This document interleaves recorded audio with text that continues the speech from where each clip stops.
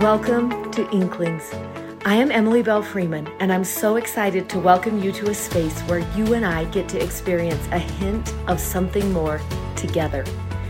This is a community where we lean into discussions that will help us obtain a bedrock understanding of the doctrines of Christ. Not overnight, but every day better. Strength gathered over time. There is a place for you here. Looking forward to spending the semester with you as we embark on a journey focused on becoming His.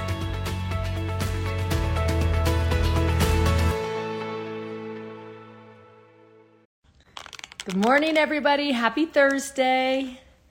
Welcome to Inklings. I'm so excited to be back. Last week I was in Europe, so our timing was not the right timing, but this week I'm home again. So that's so fun. And let me watch for our cute guest who is coming today. Has been here before, but not with me. So it's Emily Snyder, who you will remember from earlier, but it's while I was in Israel is when now here she's going to come back, which will be so fun. And okay, if you have questions, hi, good morning. Hi, Em. How are you doing? Good. How are you? Doing so good. Okay, anyone who has questions about the app, let me tell this, Emily, while I'm thinking of it, and then we will dive in. The easiest thing to do is my cute daughter, Meg, is so good at the app. So if she can't help you figure it out by email, she will call you and walk you through it. And to find her, you get to her at emilybellfreeman.com. I was like, is that right? I haven't even said that for so long. Emily at emilybellfreeman.com. And she's going to help you with any app questions that you have in the whole world. I know, look how cute your hair is today. Well, it's because my hairdresser decided I have so much gray that she's like, let's just take you blonde, sweetheart. So here we are. And the length is so cute. Thanks. Yeah, it's so cute. You're so nice. Are you so exhausted after traveling? Yeah, I'm so excited to be home right now. I bet. I was so excited to get in my own bed and just be in my own house. And now I really get to stay home for a long time till Halloween. So that's so nice. And not do anything this weekend at all. You're not going to be crazy busy this weekend. We have the Jubilee this weekend. I'm so excited. Everybody pray for good weather. And good it's showing right now thunderstorms, which I'm actually not too sad about because it means it will be a little cooler, but they just need to be nice thunderstorms. Right. Just cozy. They need to rain at the right time and stop raining when they can't be raining, and no wind. That's what we're praying for. So we can do that. We're in a drought, everyone. So that 1,000 people are praying for rain. So we just are going to pray for rain at the right time. Right. Just a little pause. We just want a little pause moment. Yeah. That's what we're going to pray for. So if you guys are coming, I can't wait to say hi to all of you. It's going to be so fun. And Ann Voskamp is here already, and Lisa Jo Baker already here. Good. And they're going to be just amazing. So I can't wait. Can't wait to learn from them. Yeah. I just love when we finally get to be together. You know, any excuse we can find to be together makes me so happy. So we're going to be in the talk, Lift Up Your Heart and Rejoice is where we're going to be. I was a little bit late coming on, you guys, because my brother lives across the street and he was having a little flood in his house. And so I ran over there for a second and then came back. So I don't even have my scriptures open yet or anything, which usually I do when we're starting. But usually you're set. Lift up your heart and rejoice. And the other one I want to jump into, Emily, so you're going to tell me where is the crumb, the woman with the crumbs. Which one did I pick? Mark chapter 7, verse 24 through 30. Yep. 30. Okay. we're going to go there, and then we might go into the Doctrine and Covenants if we have time at the very end. Perfect. For Emily, for me, you're coming in and out a little bit, but everyone else, is everyone else doing fine hearing Emily? I got my phone fixed, so I'm hoping it is not coming from my end, because I really did go in and because we had so much trouble 2 weeks ago when I was on, my phone just would not work. So weird. I've been into the shop and I've had it. Okay, well, is it better if I hold it, do you think? Well, it's better now. So let's just see if it is. Okay, I'll hold it. I know, because you should have good internet. You would think. Yeah. Okay, fingers crossed. So when I read through this talk on Sunday, in my mind, I was like, why did I choose this talk again for the Miracle Month? Because it's the Miracle Month, everybody. This is the month we're seeking and expecting miracles, and all of a sudden we were going to be missionaries at the same time. And so as I was reading through, in my mind, I was like, what was it clear back then that called me into this talk for this time? And Emily and I texted a little bit about that yesterday as she was studying. And there were a couple things that I just was like, oh, these actually from this talk were standouts from me. And then I really want to go into this woman at the well I just gave her a new name. The woman with the crumbs is my favorite expect miracles story in all of Scripture. Yeah. Your picture and your connection looks so good now. So wherever you are right now, don't move from there for the next 1 hour. Just stay right there. Okay, perfect. So I think it sounds fun to kind of get into the talk first. And I also want you to be thinking about, how is your seeking and expecting miracles coming along right now? For the last 2 weeks, like as you're thinking in your mind, what is the miracle you're actually praying for right now? What is that miracle you are seeking? And what are you expecting from that miracle? And I want you to just be thinking about that as kind of we're going through this. So let's dive into the talk first. And maybe just go through that for a few minutes at the get-go, and then we'll dive into the woman. So what do you think? What do you want to tell us you loved from the talk?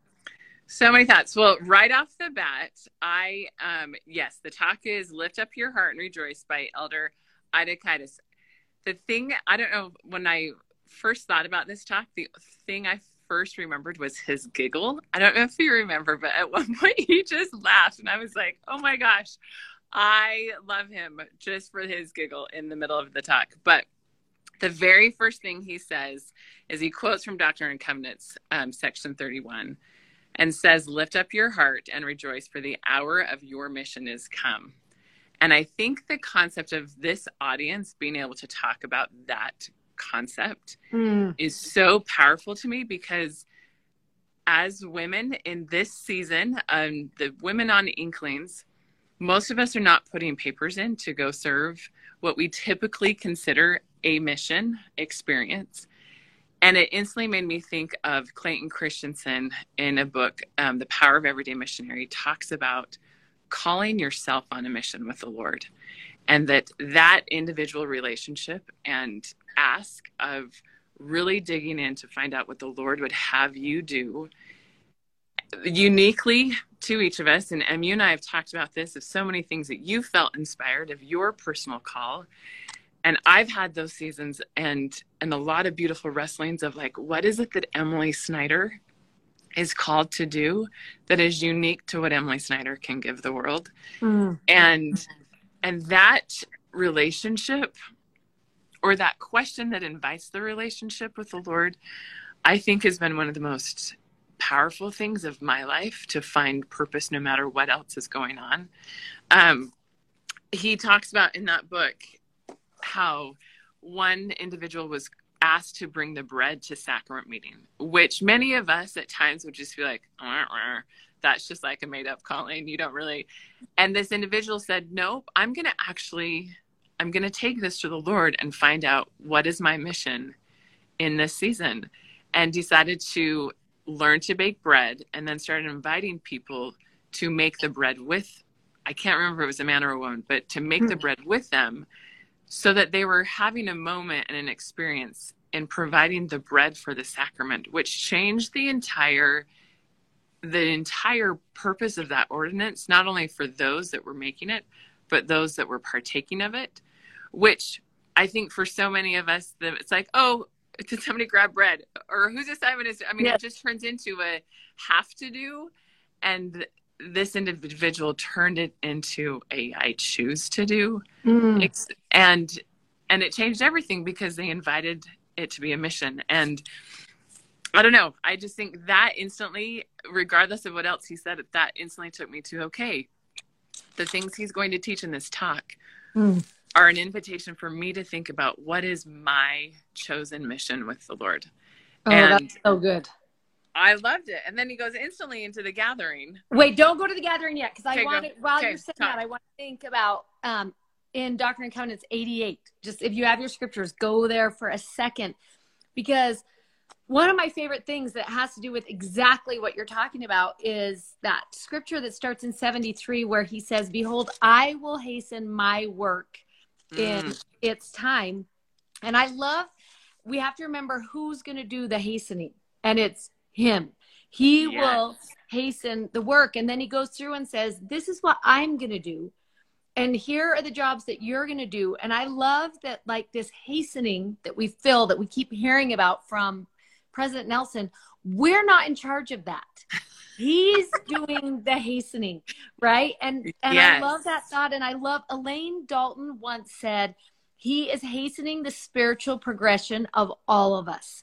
And I love that thought about him, not just hastening the work within the church or within the plan, but also hastening the spiritual progression of all of us. Oh, was so good. And then you get to verse 80, and it says this. He's telling you, these are the things, if you want to work within this hastening, these are the things I need you to do. He lists them out between 74 and 79. So anyone who wants to sit down, in my book, I circled all the I's, right? I will do this, I will do this, I will do this, I will do this.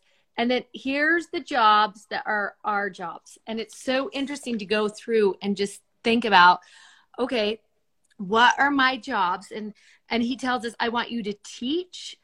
I want you to understand when my grace is attending you. I want you to be instructed more perfectly. And then he tells us, you need to know.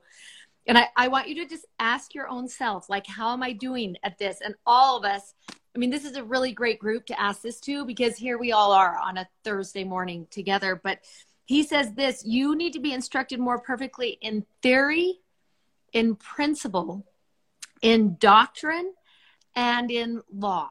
You need to understand all of those things. It's expedient, he tells you, if you want to be part of this work that is coming along. And then he says this, that you may be prepared, I'm in verse 80, in all things. Okay, in bread making, in all things. Right. When I shall send you again to magnify the calling whereunto I have called you, and the mission with which I have commissioned you. And it does make me want to think to myself, okay, where do I feel called right now? Where do I feel commissioned right now? And sometimes that call comes by email from the headquarters of the church. And sometimes that call comes in a bishop's office or a stake president's office. And sometimes that call comes when you are kneeling beside the side of your bed. And he's going to call you with the call whereunto he has called you. And I want you to think to yourself, what is my call right now? What is my commission? And that may be within the family. That may be within your faith community. It may be outside your ward boundary or your stake boundary that you feel called. And I love that. Oh, go. Oh, I'll just end with this. One of the things that I think is important is when we step up to that call, miracles come. Don't you think that's true? 100%. And that's when we were texting about this. I was like, this talk is 100% about miracles, because it's that mindset that I think is so powerful. Because I'd even dare say that regardless of the call that comes from a bishop's office, there is a bigger, and I don't want to say bigger, that's probably the wrong word, but there is a continual call that when I have that dialogue and that ask with the Lord, and those wrestle moments of like, what is it that only I can bring? That all of a sudden transpires regardless of what other pieces I've been asked and little corners I've been asked to oversee. Yeah. And then I bring that call into those little corners of like, then it is this whole encompassing experience for my life and gives so much purpose regardless of those calls. Sorry, I brought my tissues. Regardless of I had to search in this room. I was like, there has to be tissues in this office. Regardless of life situations, regardless of what comes and goes and the brokenness that can come or the change of callings from a bishop's office, like that doesn't change. And there can be a confidence of, I can walk tall and powerfully in the thing that the Lord and I have wrestled out together. Come what may. So good. Yeah, that's really good. And I love that thought of allowing him to give us those calls that we enter into, and like giving everything to it. It doesn't mean it's going to be easier. It's actually harder. Probably harder. Totally. Because we're no longer the victim to our situations and our circumstances. Like, okay, how do I rise above this moment? Yes. Yeah.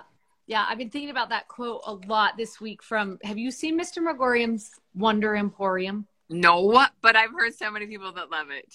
Okay. I'm giving that assignment to everybody on Inklings this week. It goes, first of all, read Doctrine and Covenants 88 from 72 through 84 or whatever. And then you've got to watch Mr. Megorium's Wonder Emporium. If you have kids, they'll love it. So you like this weekend, it's going to be your family movie. And there is a line in there where he says to her, your life is an occasion. Rise to it. Don't you love that? Oh my heck. I'm just going to write that down. Yeah. Yeah. And I just love that, like, that's what God intends for us, is that rising up to whatever part of life we're in. It's that Esther courage that I love. The thought about that is like, what is your life requiring of you right now? Rise to it. Yes. And to see how he sees us, because as your invitation of what miracles are you looking for, honestly, a constant miracle that I look for is eyes to see beyond what my own eyes are capable of. And that goes for eyes to see who I am in the Lord's vision and who others are, and to see the pieces that are not readily exposed, to have those eyes to see just a bigger and broader of where they're coming from, why they're doing what they're doing, but then how I can step into that better in my own vision of who he sees me to be. That's so good. Someone who's better at movies than me. Like, remember the olden days when I raised children, you just went to Blockbuster Video and rented that video. I don't even have any idea where you would find that video. But look, it's right there in the thing. Mr. Megorium's Wonder Emporium. I don't know. Like, you guys, would it be on... I can't even think of movie channels. What's the thing that I sign into to watch movies? Emily Snyder? You watch it on Netflix or Yeah, Amazon Netflix. Prime. Maybe it's on Netflix. Maybe it's on Amazon. You guys are just going to have to type it in and see. Amazon. You'll just Okay, you find can watch it on YouTube or Hulu or Apple TV or Amazon Prime. It's on all of those currently. Okay, everybody, that's where it is. So that was a fun aside. Everyone, that was a fun aside. It's so fun. This was not an ad. Yes. And okay, what else did you love in the talk? Okay, so many things. So then he instantly starts talking in the talk about the gathering, which is, one of the favorite topics right now in gathering. And our dear friend Katie Wilson Hughes, I think, is the master of wrapping her arms and creating opportunities to gather. That's so true. That mindset of just, I think the power for me in that word is that if I'm truly gathering people, I'm embracing, and that's not a better than or less than. It's not I have something more than you do, but a gathering tells me we're all equal in this conversation and we're all equal in this space. And there's something about my arms being wrapped around and the hen gathereth her chicks, and that concept of enveloping people.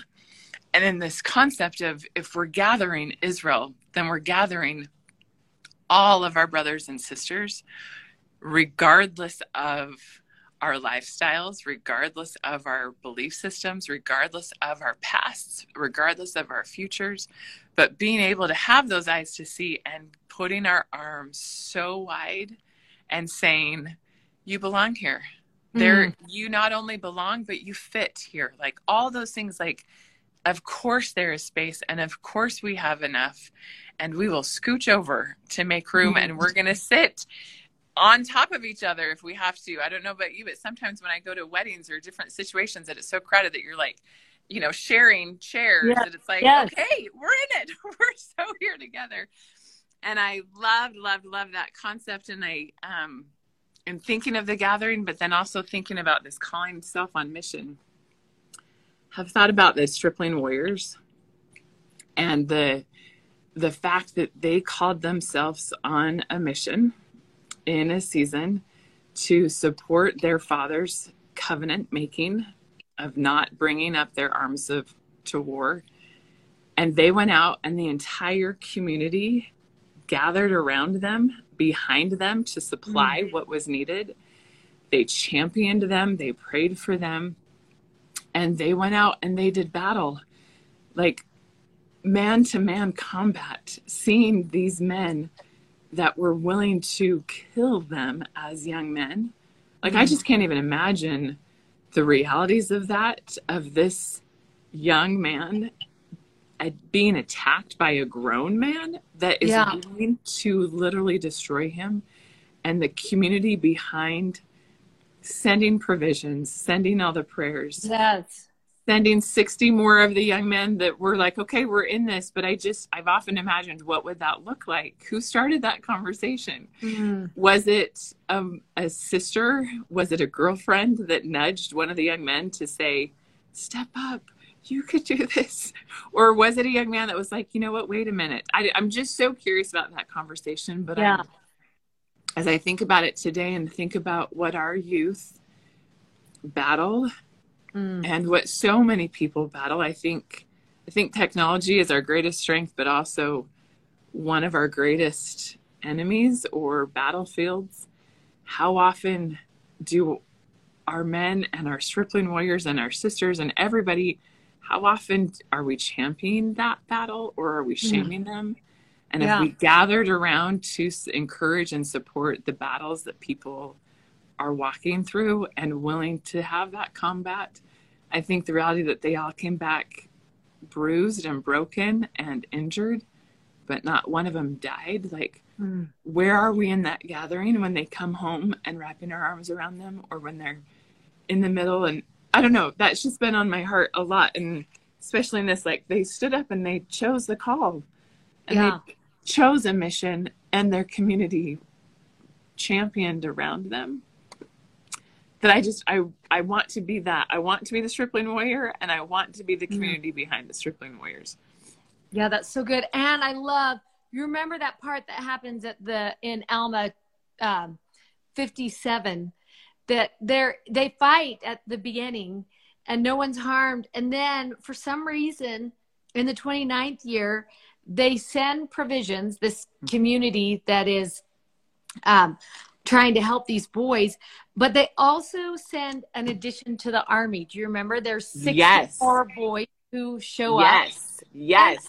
I love that in there. It doesn't say they don't get in trouble for being late. No. It doesn't say what held them back from entering into the thing. And we don't know what the delay was of the 60 extra boys. We don't know. But I love what Helaman says when they get there. He says this, and now behold, we were strong. Yeah. And I love that thought about, this community of the rising generation that is rising up and accepting that call. But I also love that there's room for 60 more at whatever point they show up, and we won't be strong until get those 60 come. Yes. Yeah. Well, and Elder Idakaitis talks about, he says, he says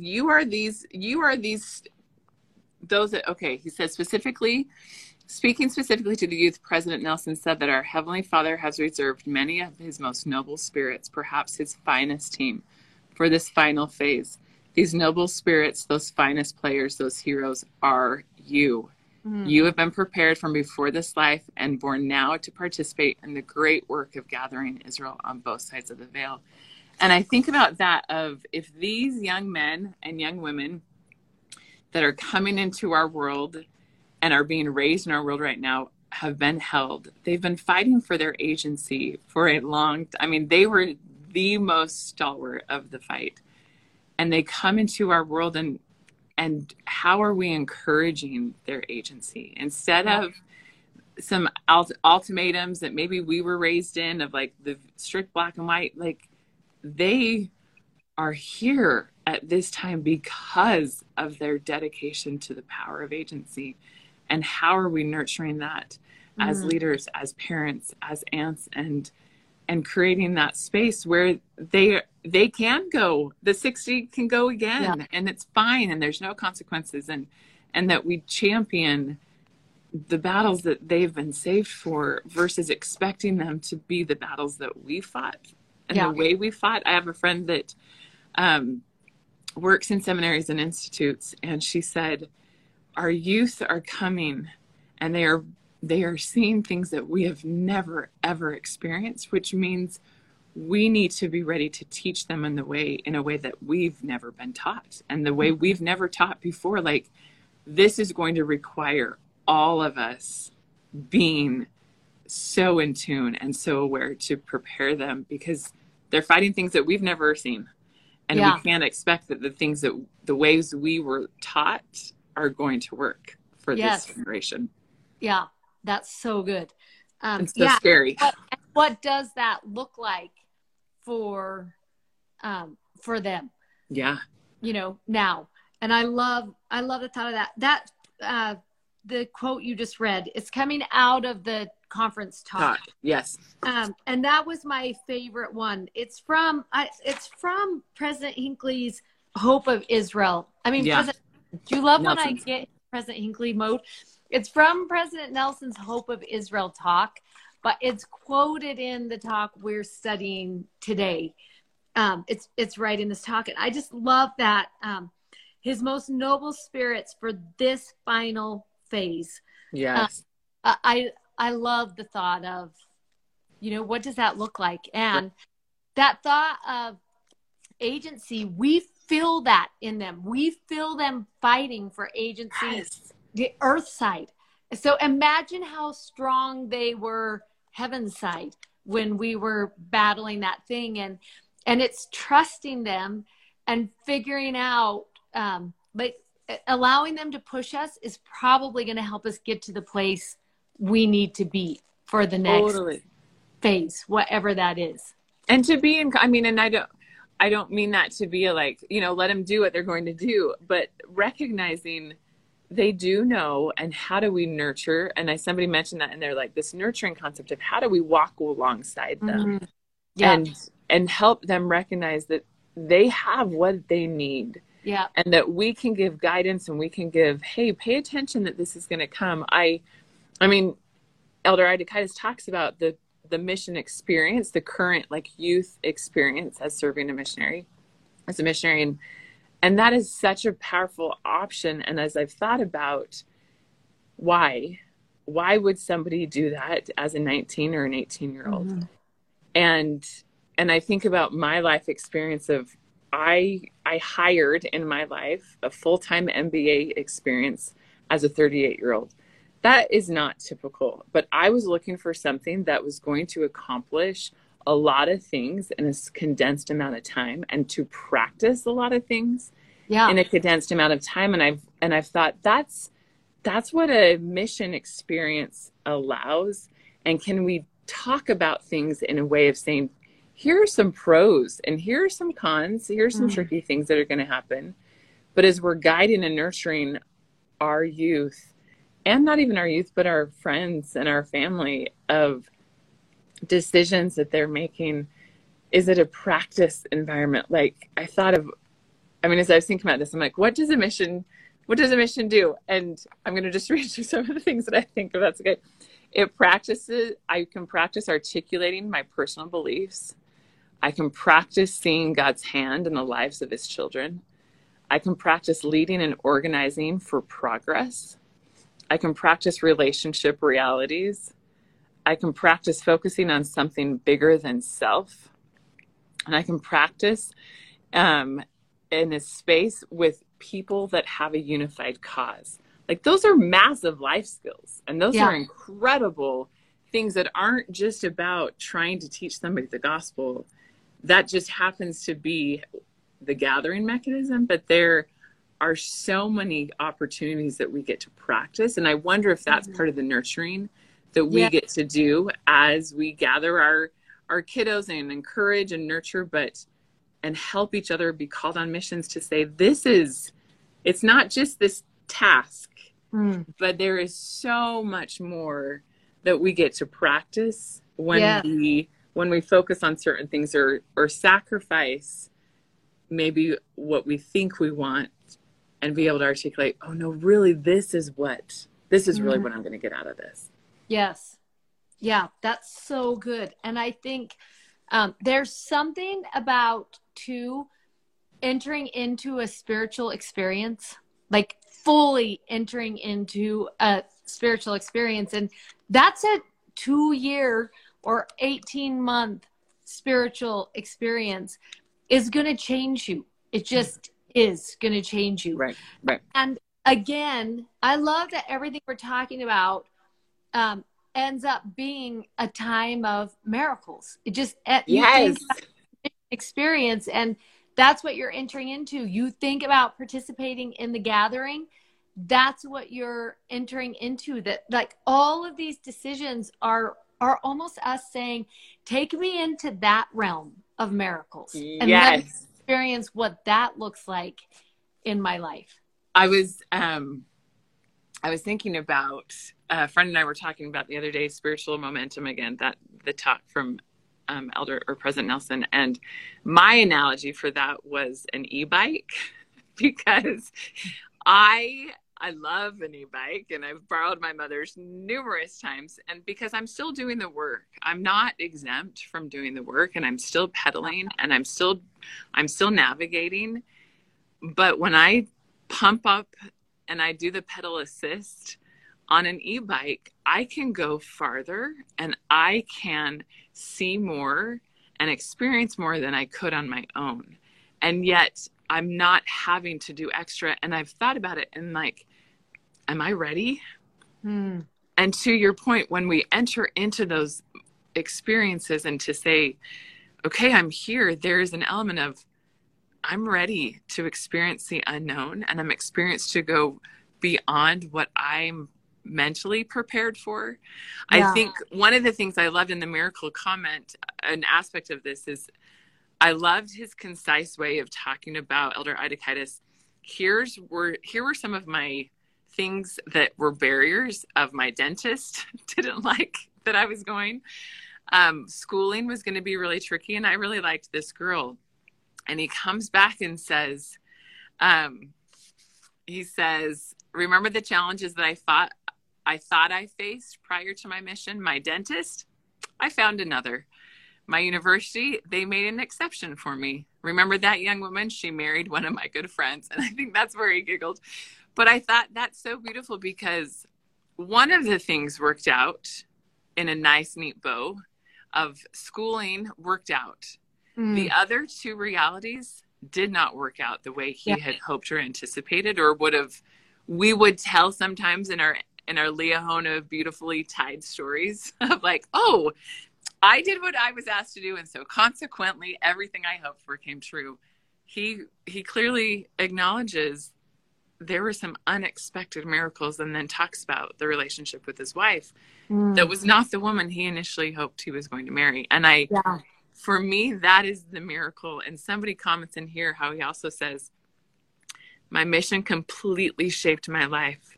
I learned it is worth the effort to trust in God, to trust in his wisdom and his mercy and his promises. After all, he is our Father, and without any doubt, he wants the best for us.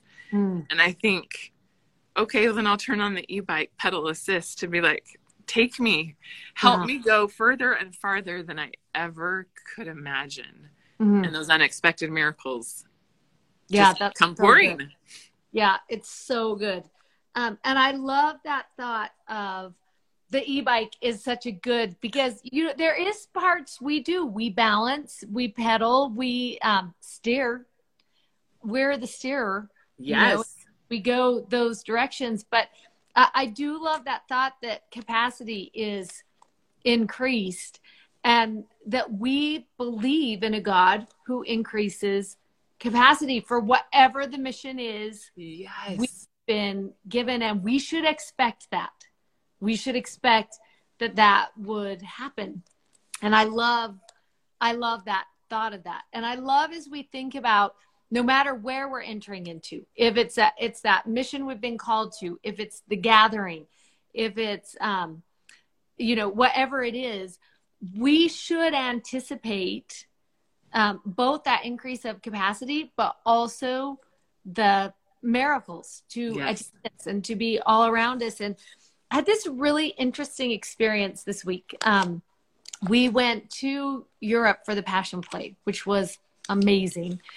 And while we were there, we did some touring of the places roundabout. And one of the places we went to was called Wies Kirke. And I kept calling it the Weiss Kirke, because in my mind, it was a white church. I saw the picture. It looked white.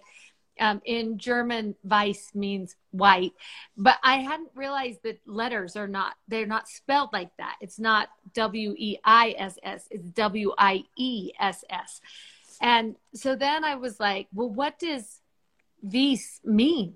And there was this cute woman on our tour who could speak German. And she's like, I think it means field, or like meadow, or something like that. And we were just pulling up to the church when we got there. And sure enough, this gigantic church is in the middle of this meadow. Like, there's no houses around it. There's no community around it. There's cows with bells. They for real life wear bells in the place where I Are we going on an Inklings trip there? Because I want to go there. This. Yeah. Well, I recorded just the cows walking around, because I was like, who wants to wake up and this is your life? Cows my heavens. with bells. And so when we were there, my mind thought this is how the church works where I live in Utah. So I don't know if it is like this where you live, but I think it probably is. They look at the numbers. They look at how many people are in a certain boundary. And if there's 400 people, they'll make a ward. And if there's 7 wards with 400 people, they'll make a stake. And we will build new buildings according to the numbers of people we're trying to put into a church. And when we got off the bus and started walking up to this church, I was like, Well, this church was like, who's supposed to come here? There's no houses. It is the church in the meadow. That is what it is. The reasoning didn't make sense to me. Also, you guys, it's not small. It's big. It's gigantic. It is this gigantic church in the meadow that nobody lives by except for these cows and this one farmer. And I was like, who goes to church on Sunday? That's what I was thinking in my mind. So then as you start reading the story about this church, it turns out, well, first of all, in that area of the world, it is common to have pilgrimage churches. That's what they call them. And they're churches people go up to. And generally at a pilgrimage church, they'll put the 14 stations of the cross and you will pray 14 times on this long walk that it takes you to get into the church. Like the parking lot, it's not like my parking lot at my church. It's far away from the church. And so you have all this considering time while you're walking up to the church. And what happened in this little village is they were going to do this thing with the 14 stations of the cross. And they made this Jesus statue as one of the 14 stations. And they had just pulled together pieces of other statues. And so he has like mismatched arms and legs and whatever. And at the end of the day, they decided it did not look good enough. And so they put him in a barn. And they didn't use him. And this farmer's wife would go out to the barn to do her work every day. And she would pray to this mismatched Jesus who was in this barn. And she had a daughter who was really sick, like not going to live, that had so many doctors come. And one day she was praying in the barn and she looked over and the statue was weeping. And she went into her home and her daughter had been healed. And it was such a miraculous thing for the village that they brought the Jesus out of the barn and they put him in this little tiny church, just a little church. And people would come from all over the world to see this Jesus who cried. They would come to see it.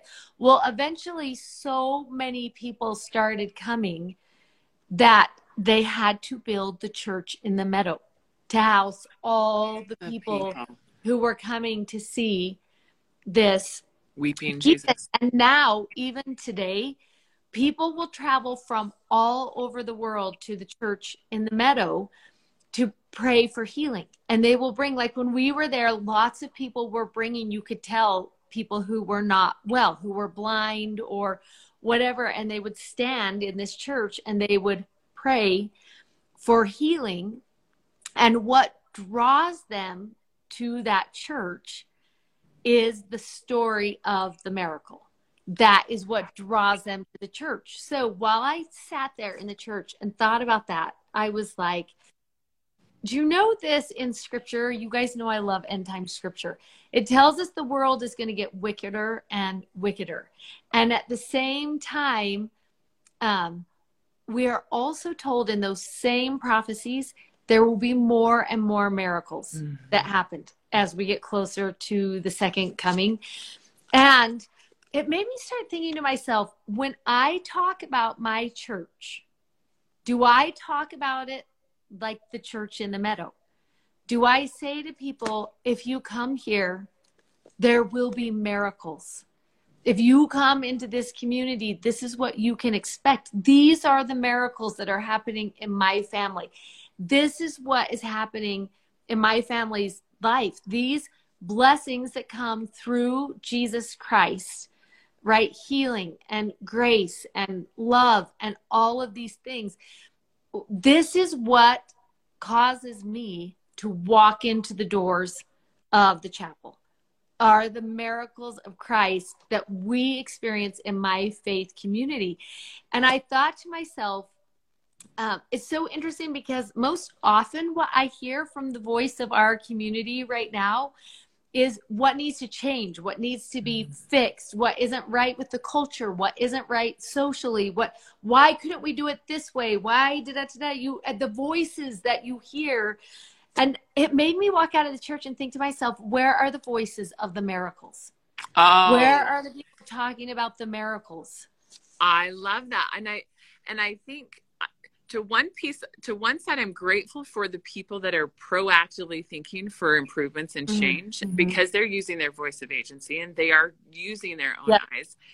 And how powerful when we use our eyes of agency to choose to see the miracles and choose to see and look at that mismatched Jesus. I mean, for me, that is so much of the power too. Yes. Like this Jesus was built on mismatched pieces. Yes. And that's what brought the healing. Like that was that is powerful to be like, there is no perfect Jesus or imagery or a community that is going to create those miracles of healing. Like we get to choose to see those and have the eyes to see. And yes, there's things to improve in every community across the entire world. And we have things to improve upon, but goodness, what powerful people we are when we choose to walk in and see those miracles. Yes. Oh, I love that. Wasn't that amazing?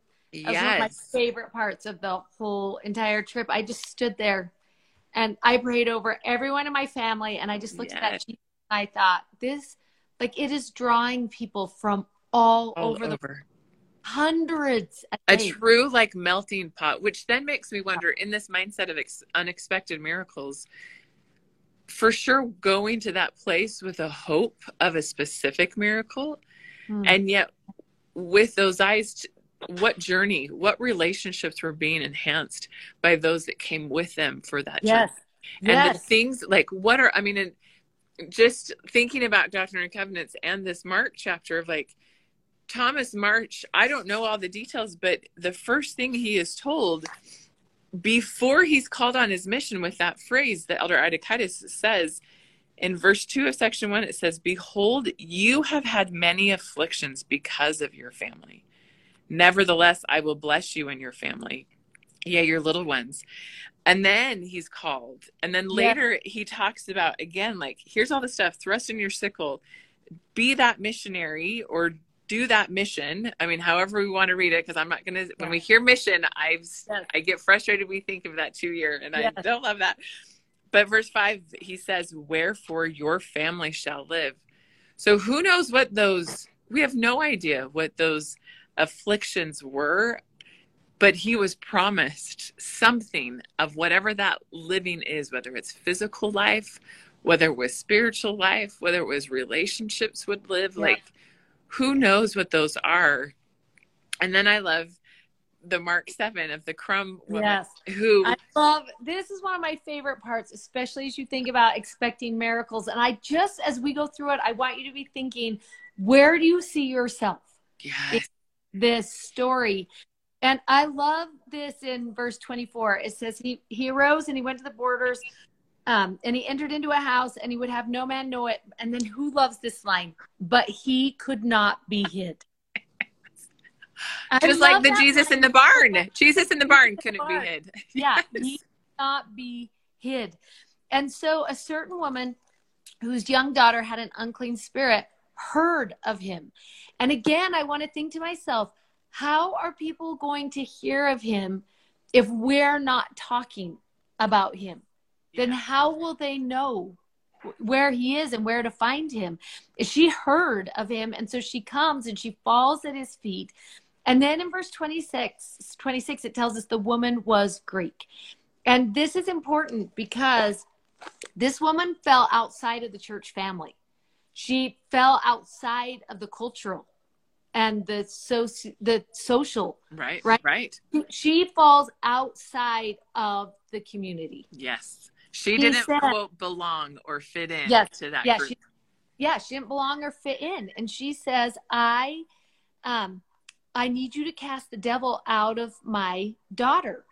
And Jesus says to her, and this is where sometimes you read this and you're like, well, that doesn't sound like the Jesus I know. And if it ever doesn't sound like the Jesus you know, then you need to start looking for a deeper understanding, because he says to her, "Let the children first be filled, for it is not meet to take the children's bread and to cast it to the dogs." And right off the bat, you're like, well, is he calling this woman a dog? And or less than? Or why is he saying this like this? And he's making it feel like only the people within the church get to have this blessing. This blessing. Yeah. And what does that look like? And I think it is important that what he's trying to gauge right there is the intent of her heart. Yes. In that moment. He's like, why did you come? What have you heard? And why are you coming here? Well, and I love in that too, that it almost, I mean, she turns into such a hero for me because she wasn't quick to be offended, to your point. Yes. Like, she heard that and she was not quick to say, you're calling me a dog. And now I feel victimized by this, by your answer. And she easily could have turned and said, what is this man? Like, this is ridiculous. Yes. But she goes into the conversation because of the Jesus that we know he is. Right. Yes. And you realize that he's like, I'm ascertaining where you're coming from. I'm not being rude, but I need to know, in order for my heart or my healing, it's going to require your heart. Yes. That's true. Yes. And, I love that he's like, I need to see where your heart is. I need to see, like, what is it that brought you here? And what do you see of me in this situation? And I love when she says this. Yes. I know that you are here for a certain group of people. I know your mission. I know the way things work, but the dogs under the table will eat of the children's crumbs. And I love that she says this: I don't care what you give me. I will take even a crumb. And that would be enough for me. Yes. And the fact that her expectation of receiving that miracle for her child has compelled her into a house of a stranger she doesn't know, right? She's not part of the community, to meet a man who she's only just heard of, but never associated with before. And he asks her hard questions when she gets into that place, but her expectation of the miracle is so strong. She's like, I'm not leaving till I get this miracle. I won't. Right. I won't leave until I get it. The miracle. And I love that. Okay, keep going. Well, and I just love that she's like, I will take whatever you give me. Yes. Yes. Give me the crumb. And I think to myself, do we say that when we are seeking and expecting a miracle? In our prayer, do we say, I will take whatever you give me? Yeah. Knowing that if it's from you, it's miraculous. It's enough. Right. But will I take whatever you give me? And so what were you thinking?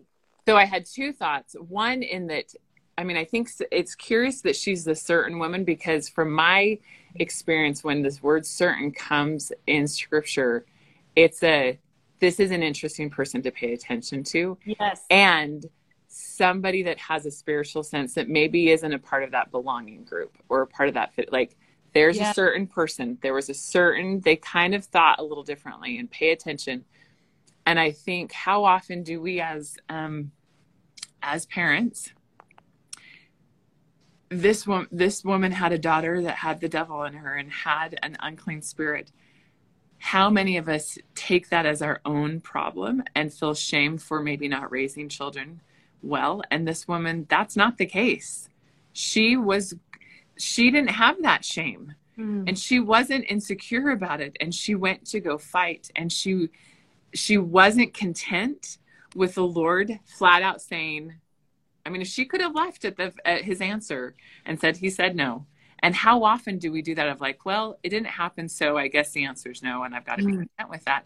But she pushed, and she respectfully pushed.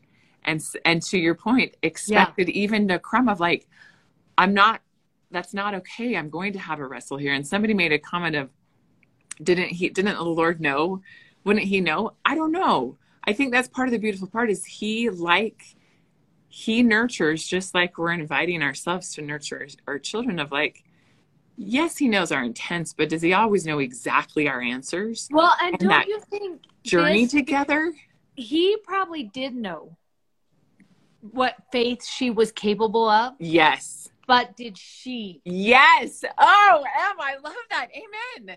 Because he Yeah. knows who we are, but this is an opportunity constantly over and over for us to know what he knows of us. Yes. And it was he stretching her in that moment. Yes. Like, I know what you are capable of. Do you know? Are you going to step up into Yeah. it and see it for yourself? Yeah. The other thing I loved is that she was this woman that fought for her daughter, just like the families of the Stripling warriors. Mm. And that concept of, I don't know what this expected miracle, I don't know what these miracles are going to be, but I am going to walk alongside and I'm going to nurture and I'm going to cheerlead and gather my people that have made choices or are in situations, and I'm going to champion them and love on them. Come what may, and fight for that crumb. Yeah, and I think it's really important to think this, that we often go into a miracle and with the expectation, and we say, this is what has to be true for me to say this was a miracle. Yes. This is what I want the miracle to look like. Yes. In order for it to be the miracle. And if that is you, then it would be interesting to do a study and go back in and see how many times is the miracle that comes not what was anticipated. I mean, like, think about it. Did Moses really think the whole entire Red Sea? Was he like, Father, I think this is the smartest idea. If you could just part the Red Sea, we could walk through on dry. You think Moses was like, this is a good idea? Yeah, they thought that big of it. Right. Right. He probably was, could you take away the army? Right. Was he thinking there could be a change in the sea? Or, the armies of Dothan, when Elijah is there with his servant at Dothan, and and he's like, you got to do something with this army. Well, did he think chariots of fire were going to come down the mountain? This is a good idea. This is what I think you should do. Like, usually the miracle that comes is not what our mind would comprehend. Conceive. Right. And it's often not in the timing we want to conceive either. And there's things that we're praying for that probably hint to what God has in mind. But our mind is not capable of seeing his capacity. And I love that it's when that lady says, she says, yes, Lord, yet the dogs under the table eat of the children's crumbs. But I wrote in my scriptures underneath that, I will take whatever you give me. Yes. I trust you. I will take whatever you give me. And it's so interesting because in 29, he says, for this saying, go your way, your daughter is healed. Is because you said, I will take it. You give me. And she fought for it. Yeah. The fact that because I just am so intrigued of, like, she fought for it. Yeah. She said, I want more. I recognize you have this special piece for those at the table. I will take this. So please and I'm going to ask for it. Yes. And that will be enough. And I'm okay with that. But just, she went up and fought for it. Yeah. Yeah. And I love that thought. I love that we learn from her. Like, how many of us are daring to say, for the miracle we're praying for today, I will take whatever you give me. That's hard. Yep. Yeah. That's really hard. Because in my mind, I'm like, but really, what if he only gives me a crumb? Is that going to be sufficient? And I love that somehow in her heart, she was like, if you think that is what I need, I'm going to trust that is what I need. Yep. And I accept the miracle you think I need. Right? Well, and to that point, and I know we're so over, but that faith of I just need a little bit. And Lord, and I think to your point, he knew who she was to say, I'll give you this much. And I know you're capable of more.